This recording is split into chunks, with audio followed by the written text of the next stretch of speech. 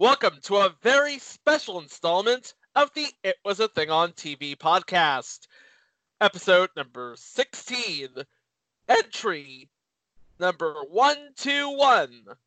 The Star Wars Holiday Special. Airing on CBS November 17th, 1978. Chico, what network did it air on? CBS. Thank you, Brent. Also, we should throw in that we didn't play the Star Wars theme for obvious reasons. One is length, because the open is very long. Number two is Disney, don't sue us. Right.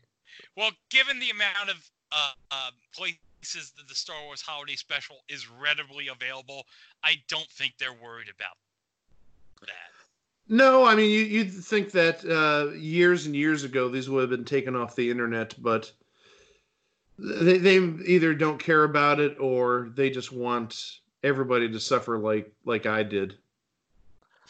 Yeah, you would think that now that Disney owns the Star Wars everything, they try to cash in on nostalgia plus cheese. Oh, and also I'm sorry, I just thought of something very interesting. We're doing the episode this weekend. We're doing it on Friday, and what opened today is Star Wars Episode 9. One more because Disney needs the money. Well, I think it's the subtitle. Episode 9. One more because Disney needs the money.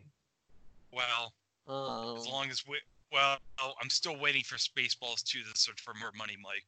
Yeah. Oh, wait, 751.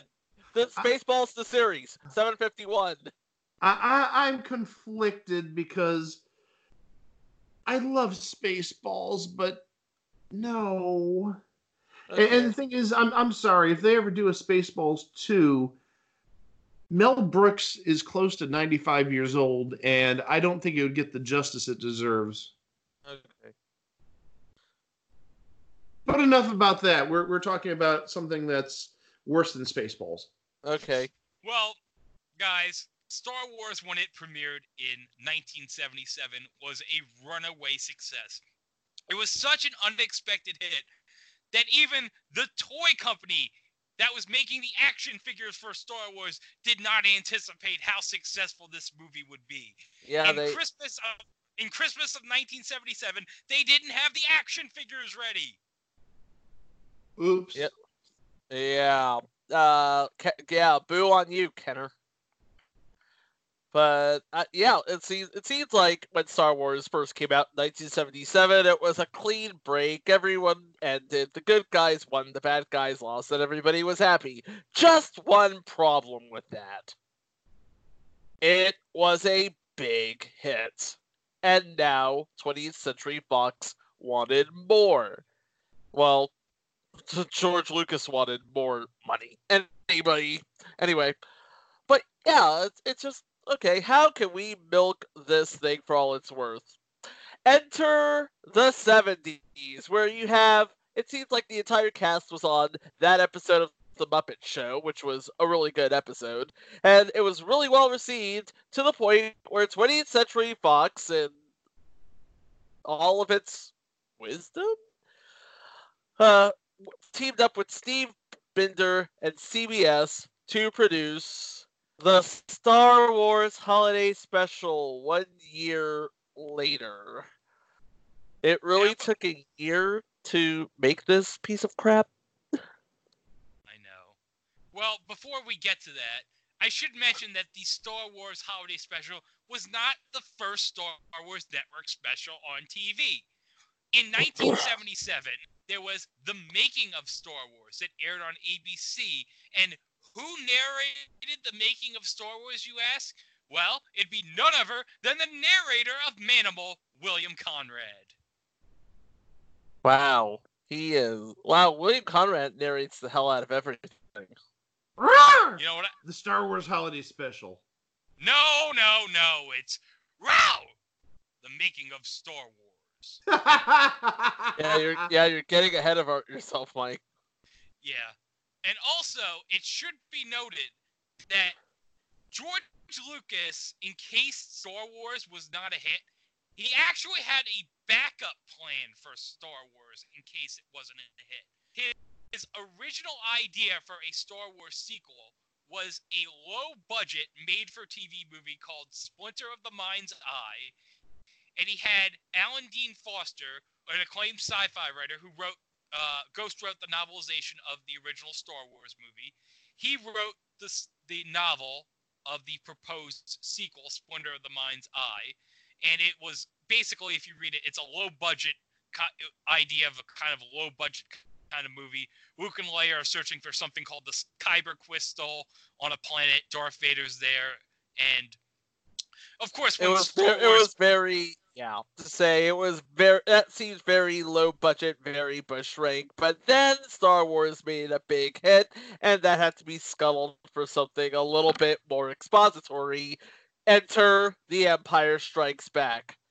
But then there's those 3 years between A New Hope and Empire. So what's a person in search of more money to do? I've got a question. Yeah. You said that if this was not successful, that George Lucas had this other special that you noticed, like a lower resolution or a worse copy or whatever you want to call it, not up to the level of Star Wars. Not even close. Okay, wouldn't they have known that like almost immediately? I mean, if you look at it, remember, even like To Tell the Truth back in '78 with Joe Garagiola, yeah, it was in its waning days, and they had an episode, I believe it was to determine the real Darth Vader, I believe, or something like that. Yeah, everybody was So the thing is, wouldn't they have known it was a hit at that time? Because I'm assuming that, To Tell the Truth probably stopped recording, well, let's see, halfway through the season would be March of '78. So they probably recorded that episode, I'm guessing January, maybe February of '78. I'm trying to determine, how did he not know it was a hit immediately?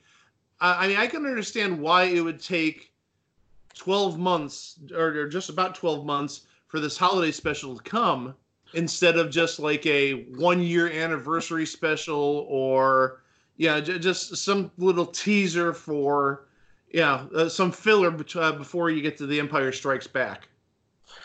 Well, to your question, look at when it was released. It was released literally 1 week before actually 6 days before Thanksgiving. And this was just when the idea of Christmas coming right on the heels of Thanksgiving started to take root. So, yeah, let's make it a bit of a holiday thing. But here's the thing.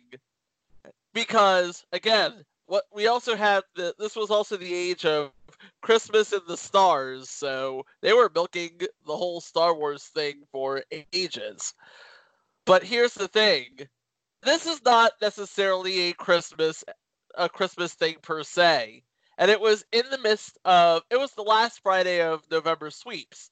So, hey, let's cash in on the Star Wars deal. And we have the plot line.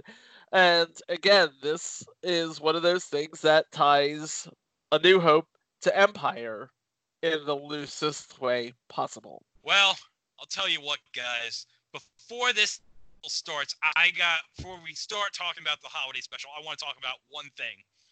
What's that? Fighting the Frizzies. Fighting the Frizzies? Yes, fighting the Frizzies at 11. Okay, the reference here is in one copy of the Star Wars Holiday Special before it starts. It's a copy from WCBS2 in New York, and there's a news anchor teasing the 11 o'clock news lead story, and it's fighting the Frizzies at 11. And it became so iconic in a bootleg tape that was passed around all over the years that back in 1999, Trey Parker and Matt Stone referenced it in the South Park episode Mr. Hanky's Christmas Classics. I remember that episode, yeah.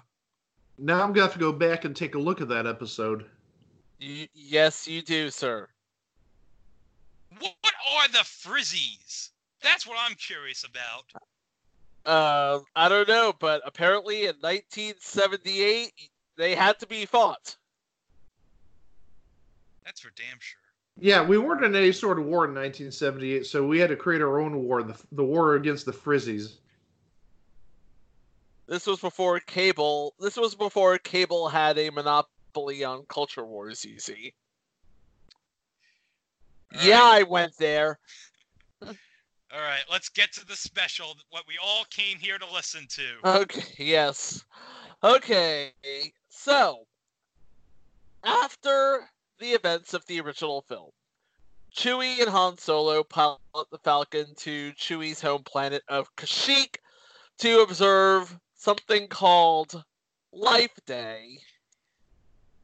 Life Day? Life Day. That it can never be a simple trip, i.e. Harold and Kumar goes to White Castle. They have to make a bunch of stops, they have to run into a bunch of people, and of course, because Darth Vader is still a little bit mad about what happened during A New Hope. Remember, this was before he and Luke had a heart-to-heart in Empire. Spoiler alert.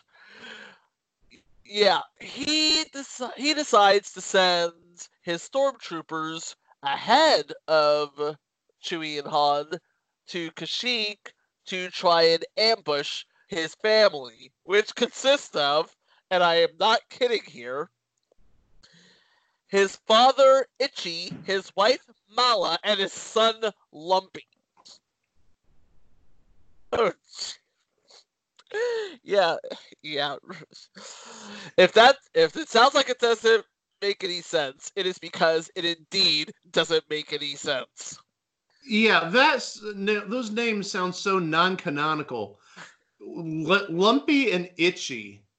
I mean, it sounds like they have skin conditions. They're not Wookiees. Yeah. Well, the trip uses many of the same sets, props, and footage from the movie because, yeah, it's a television show. Of course you're going to splice movie footage. Save on the budget. Come on, people. This is how you do TV back in 1978.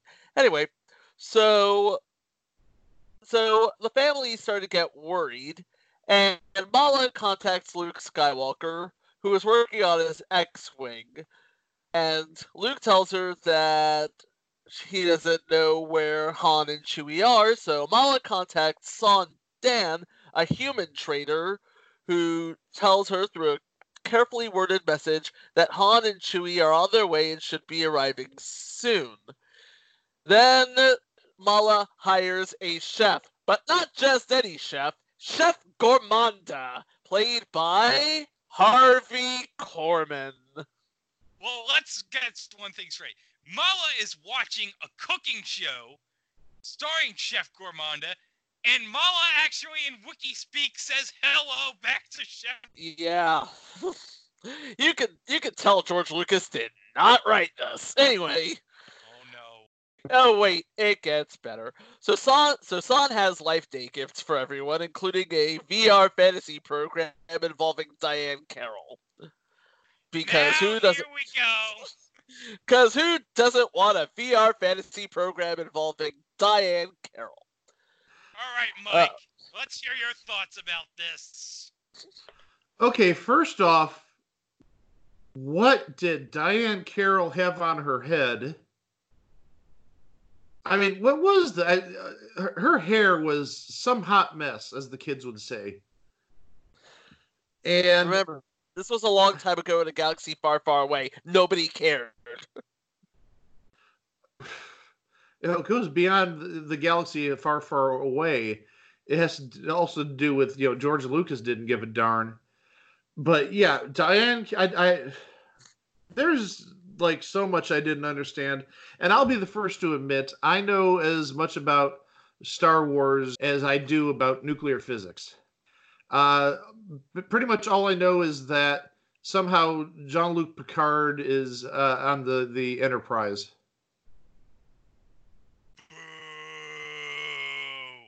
Michael Klaus, what's wrong with you? Well, okay, my Star Wars experience is limited to going to Empire Strikes Back in 1980, and I remember going with my dad and my then he would have been probably 17, my 17 or 16-year-old uncle, and I had no idea what was going on. And honestly, almost 40 years later, I still don't. Okay. All right. Well, getting back to while Itchy is playing with Diane Carroll, God knows what they're doing. Lumpy hears a roaring of a ship. Mala opens the door, but does she find Han and Chewie? No, she finds two Imperial stormtroopers. I noticed that the VR headset wasn't even over Itchy's eyes when he put it on. So how did he get to enjoy it unless it like interfered with his brain waves? Well, they're just making it up as it goes along. So man, it might have connected to his brain waves. Who knows? What the hell is the deal with the acrobats and the tumblers and those people in that? I did not get that. And that's it. Just made no sense. Yeah. The only thing I can think of is they need filler. The first 10 minutes of this is just Chewbacca's family and Wookiee speak and the acrobatics. I can only imagine the adults watching this in 1978 being like, "What the heck is this?" Yeah, like anybody over the age of about 30, I'm sure is like, this is like, not just stupid, but like trippy.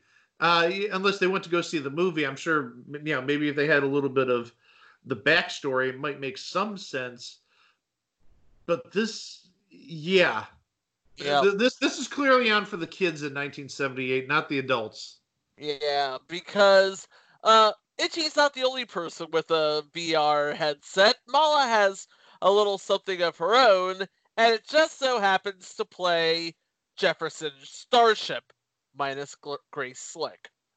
Yeah, even Grace Slick had enough dignity to say, no, I don't want to do this. I don't know who got the better deal on the VR headsets.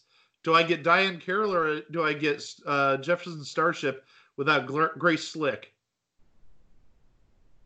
It seems like 6 of one, half dozen of the other.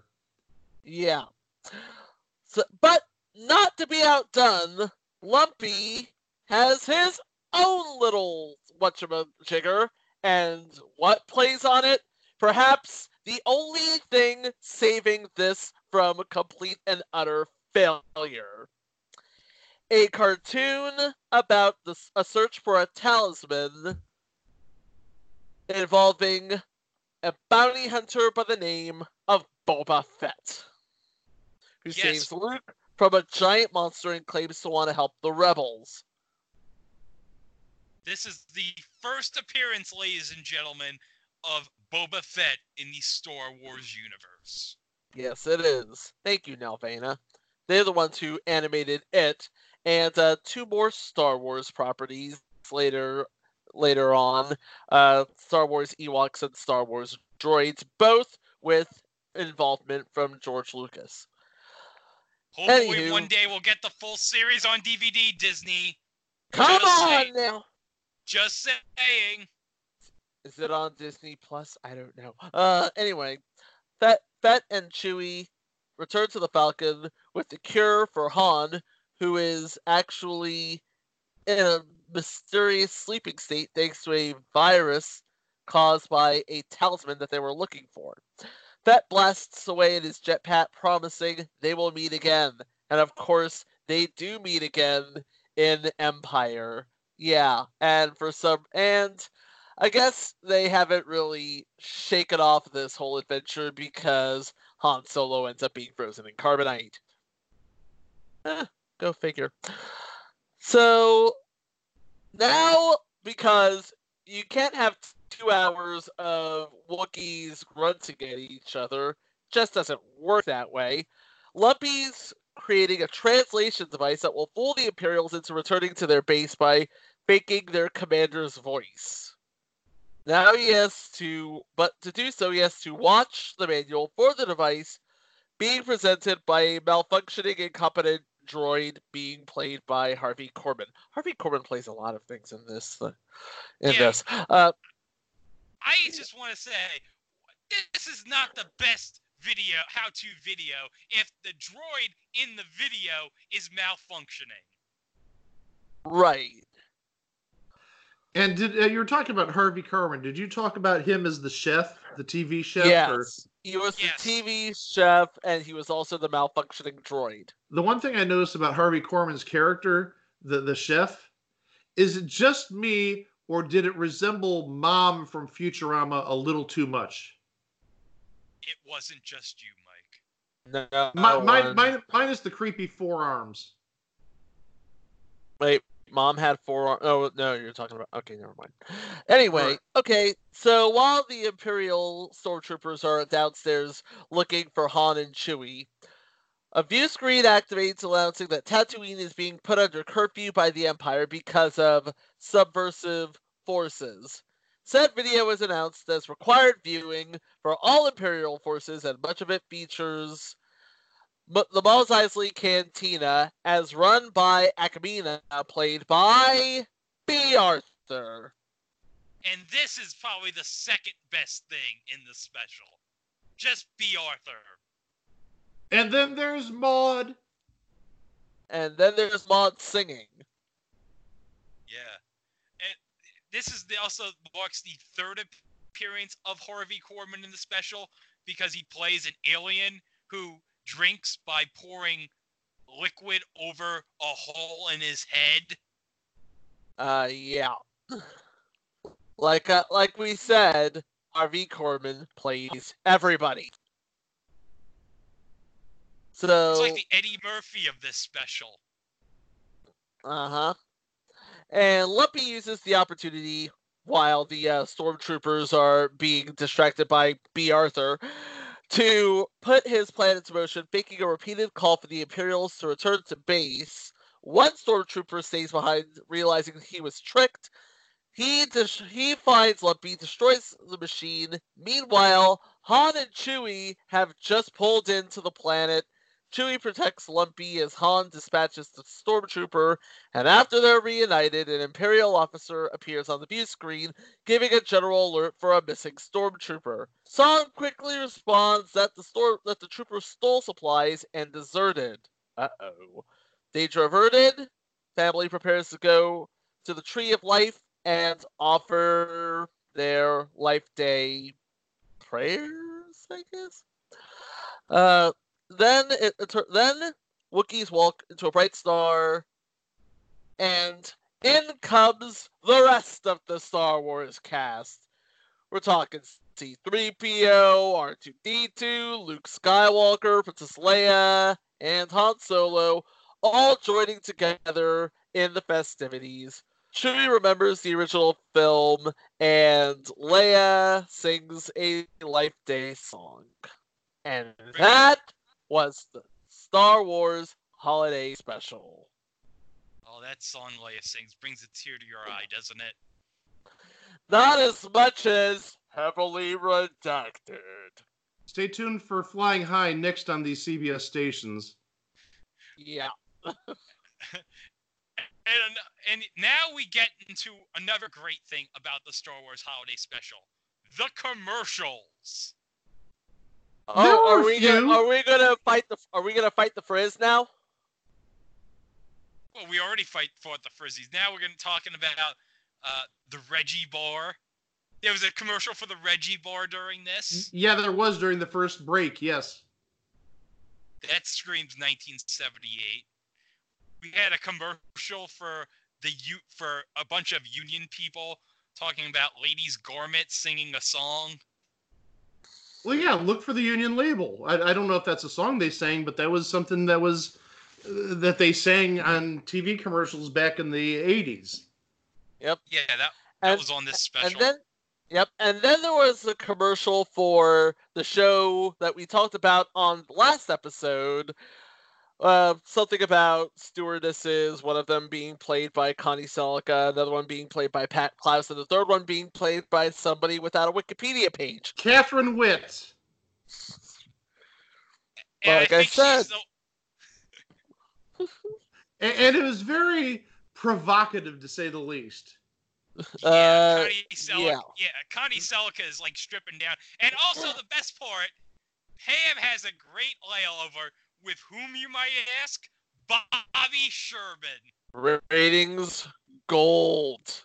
It was sweeps, like you said, and as we said last week, it was an oversexed show, showing off that jiggle factor that we talked about last week. Yeah, man. Bobby's, yeah. That, you know what? That was probably on Itchy's VR display. Who knows? And also, we should say that because of the Star Wars Holiday Special, that's sort of why we inducted or added Flying High to our list. Yes, Because otherwise this episode wouldn't make sense. No. And also, it should be noted about the cast of the Star Wars Holiday Special. Kenny Baker, who played R2-D2 in the films, was not involved in the special. R2-D2 was performed entirely by a radio-controlled unit. R2-D2 is credited by the announcer as playing himself. And fun fact, who was the announcer of the Star Wars Holiday Special? Art James. Yes. Fresh off of the future installment, Magnificent Marble Machine. Well, not fresh. I mean, that's 2.5 years, almost 3 years later. Hey, 3 years is a long time in the 70s. Well, but he wasn't fresh. I mean, there wasn't much fresh about Art James in 1978, but continue. And also, because James Earl Jones was originally uncredited in Star Wars, this special marks the first time he was ever credited as the voice of Darth Vader. And here's something for you, Mike. You were talking about how the names were of Itchy and Lumpy were just like, what the heck? Well, here's the thing. The names of Chewbacca's family have been later explained to have been nicknames. Their full names being for Mala, Malatalo Buck, for Itchy, I can't even pronounce this. A Chittichuk? Yeah, that one. And for Lumpy, Lumpa Warrump or Lumpa Walru, I think. I don't know. It makes sense why they shortened the names to that. Sure, whatever.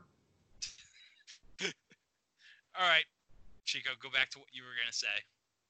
That was actually what I was gonna say. I mean, you had everybody on Star Wars, and you combine that with, oh look, let's throw in a variety show just for fun. So you basically had 90% of the cast of Star Wars, the rest of the cast appearing in archival footage being spliced into the movie. Because, hey, you can't do a variety show for 2 hours and expect it to make some sort of sense. Although, let's be honest, this didn't even make sense when it was properly done. But yeah, I got Lucas imagined a film just about Wookiees, nothing else. And that was sort of the seed of this whole enterprise. And according to writer J.W. Rinsler, everybody agreed that a television special was a good idea. So a television special just about the Wookiees and nothing else.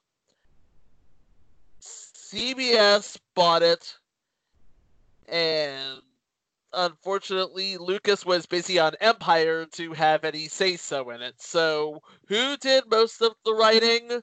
It wasn't George Lucas. It wasn't Lawrence Kasdan. Hell, it wasn't even a 10-year-old J.J. Abrams. But we will get to that. It was, check out these names here: Pat Proft, Leonard Rips, Rod Warren, Mitzi Welch, and, are you ready for this one? Bruce Valanche. Boy, that's a long way from Hollywood Squares. Yes, it is. Well, that's one way to definitely cut your teeth in the industry. Yeah. It was a pain gig. Everybody's got to tape take their first sip of the blue milk, as they say.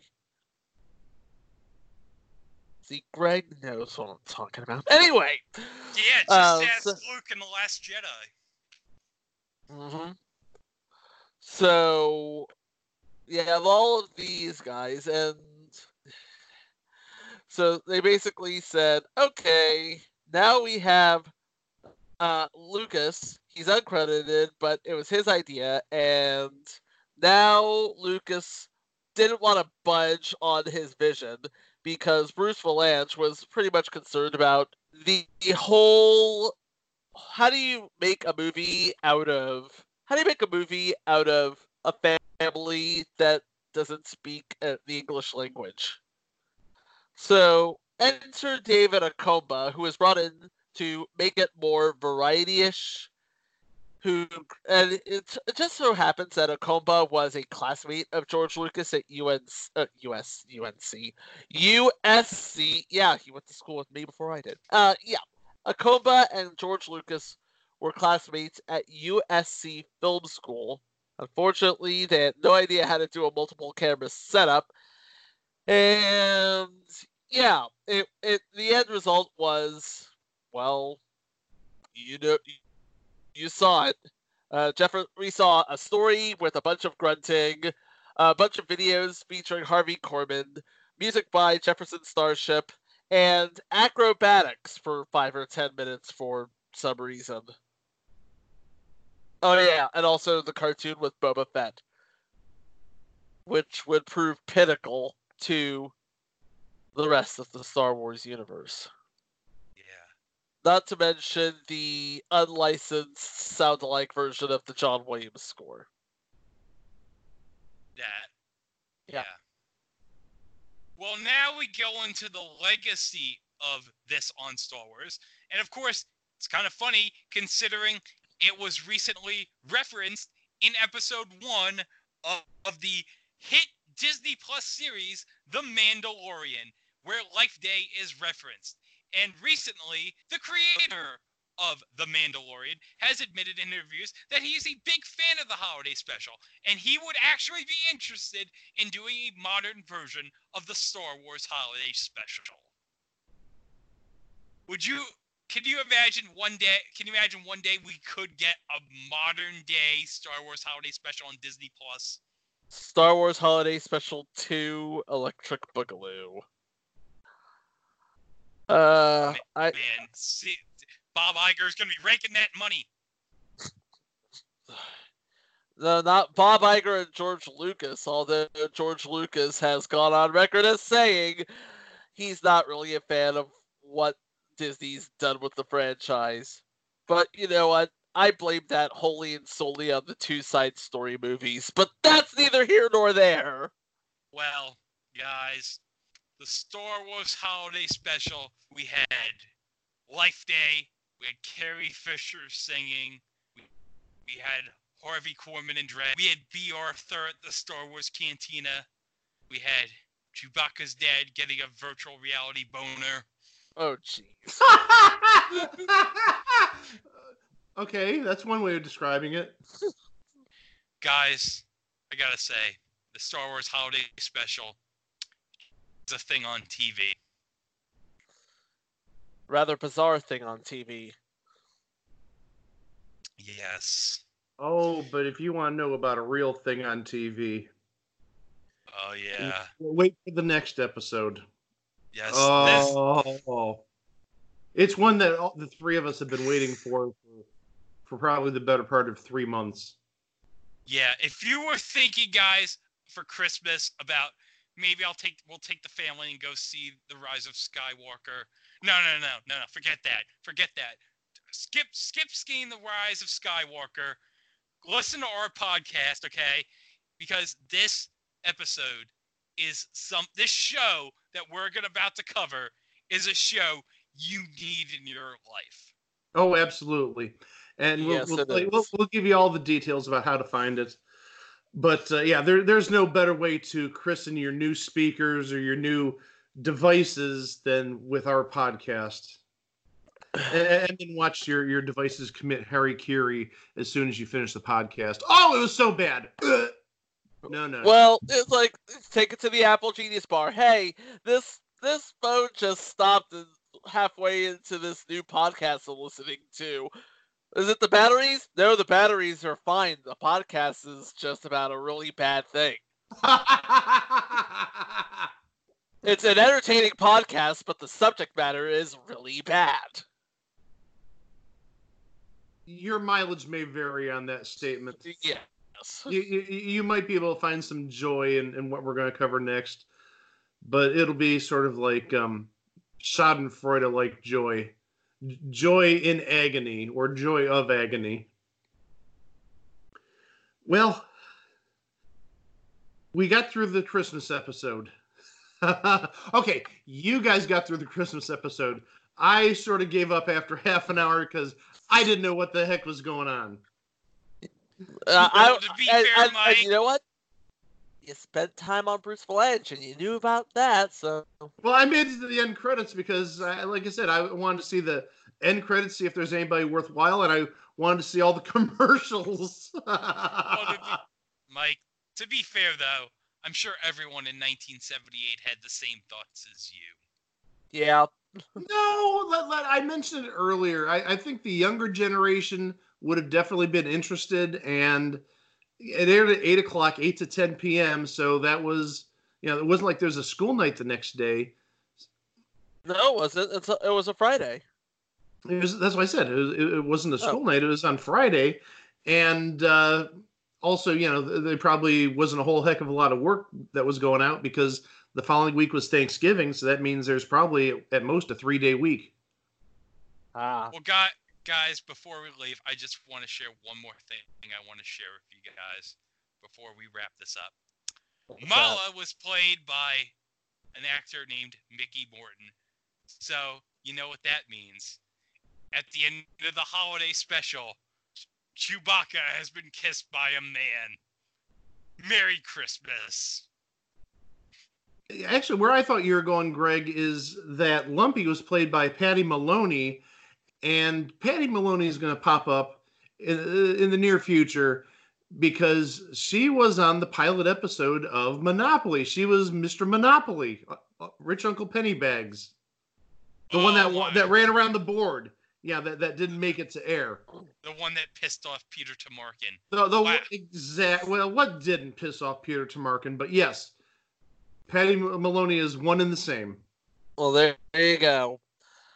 That's something to look forward to. As for what we've got going on next time, well, we pretty much went over that.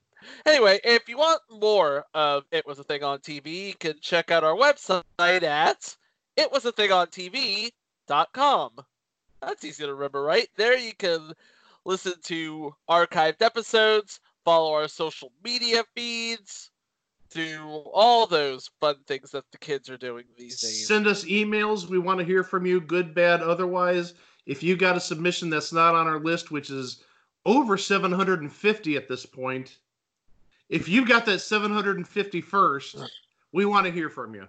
And if your submission gets featured on the show, you're going to get an It Was a Thing on TV t-shirt. I better not promise that because I'll have to make up It Was a Thing on TV t-shirts. It's like, we have those now? Why aren't we selling this? No, okay. We could go to 1 hour. We could go to 1 hour tease and ask, hey, do you want? We could sell. It Was a Thing on TV storefront. We have a great design that says zippers. Jeez. And on that disappointment, I think it is time to end. For Mike Klaus and Greg Dieter, I'm Chico Alexander. Thank you so much for the company, and we will see you next time for another thing on TV. Bye. Well, now the question is, how do we end this disappointment of a show? And Greg, it looks like you have something. What do you have, Greg? Well, guys, to play us out, let's hear from Harrison Ford on Late Night with Conan O'Brien back in 2006 when he was asked by Conan about the Star Wars Holiday Special. I wanted to ask you for a while, and I've always restrained myself. Yeah. Star Wars, of course, came out in 1977, I believe. Huge international hit, one of the biggest hits of all time. Rockets you to superstardom. And then shortly afterwards, a Christmas special came out that was produced by George Lucas, in which all of the participants in Star Wars came together and they made this Star Wars Christmas special, and the tape's been passed around for years, and the rumor is that Lucas is trying to suppress it because none of you look happy while you're making this thing. And I thought I'd just ask you about it. Do you remember making this Christmas special? I think it was 1978. No, you don't remember it?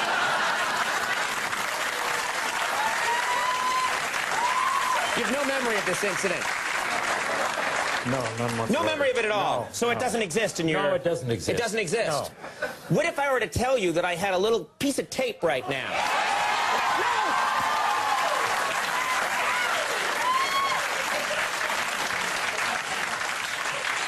What if I were to roll that piece of tape? How would you feel about that? I wouldn't feel... I don't know. I've never seen it. Maybe it'll be nice. Go ahead. Roll it. The Star Wars Holiday Special. Chewie, check and see if the coast is clear, will you?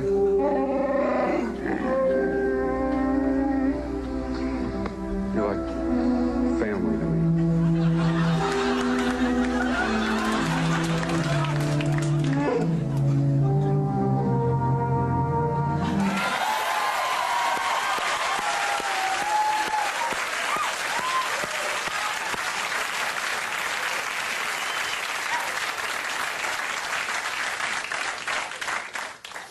Thank you. Yeah. That Wookiee looked at you with lust. That was... Real affection. Quasi-affection, yeah. All right.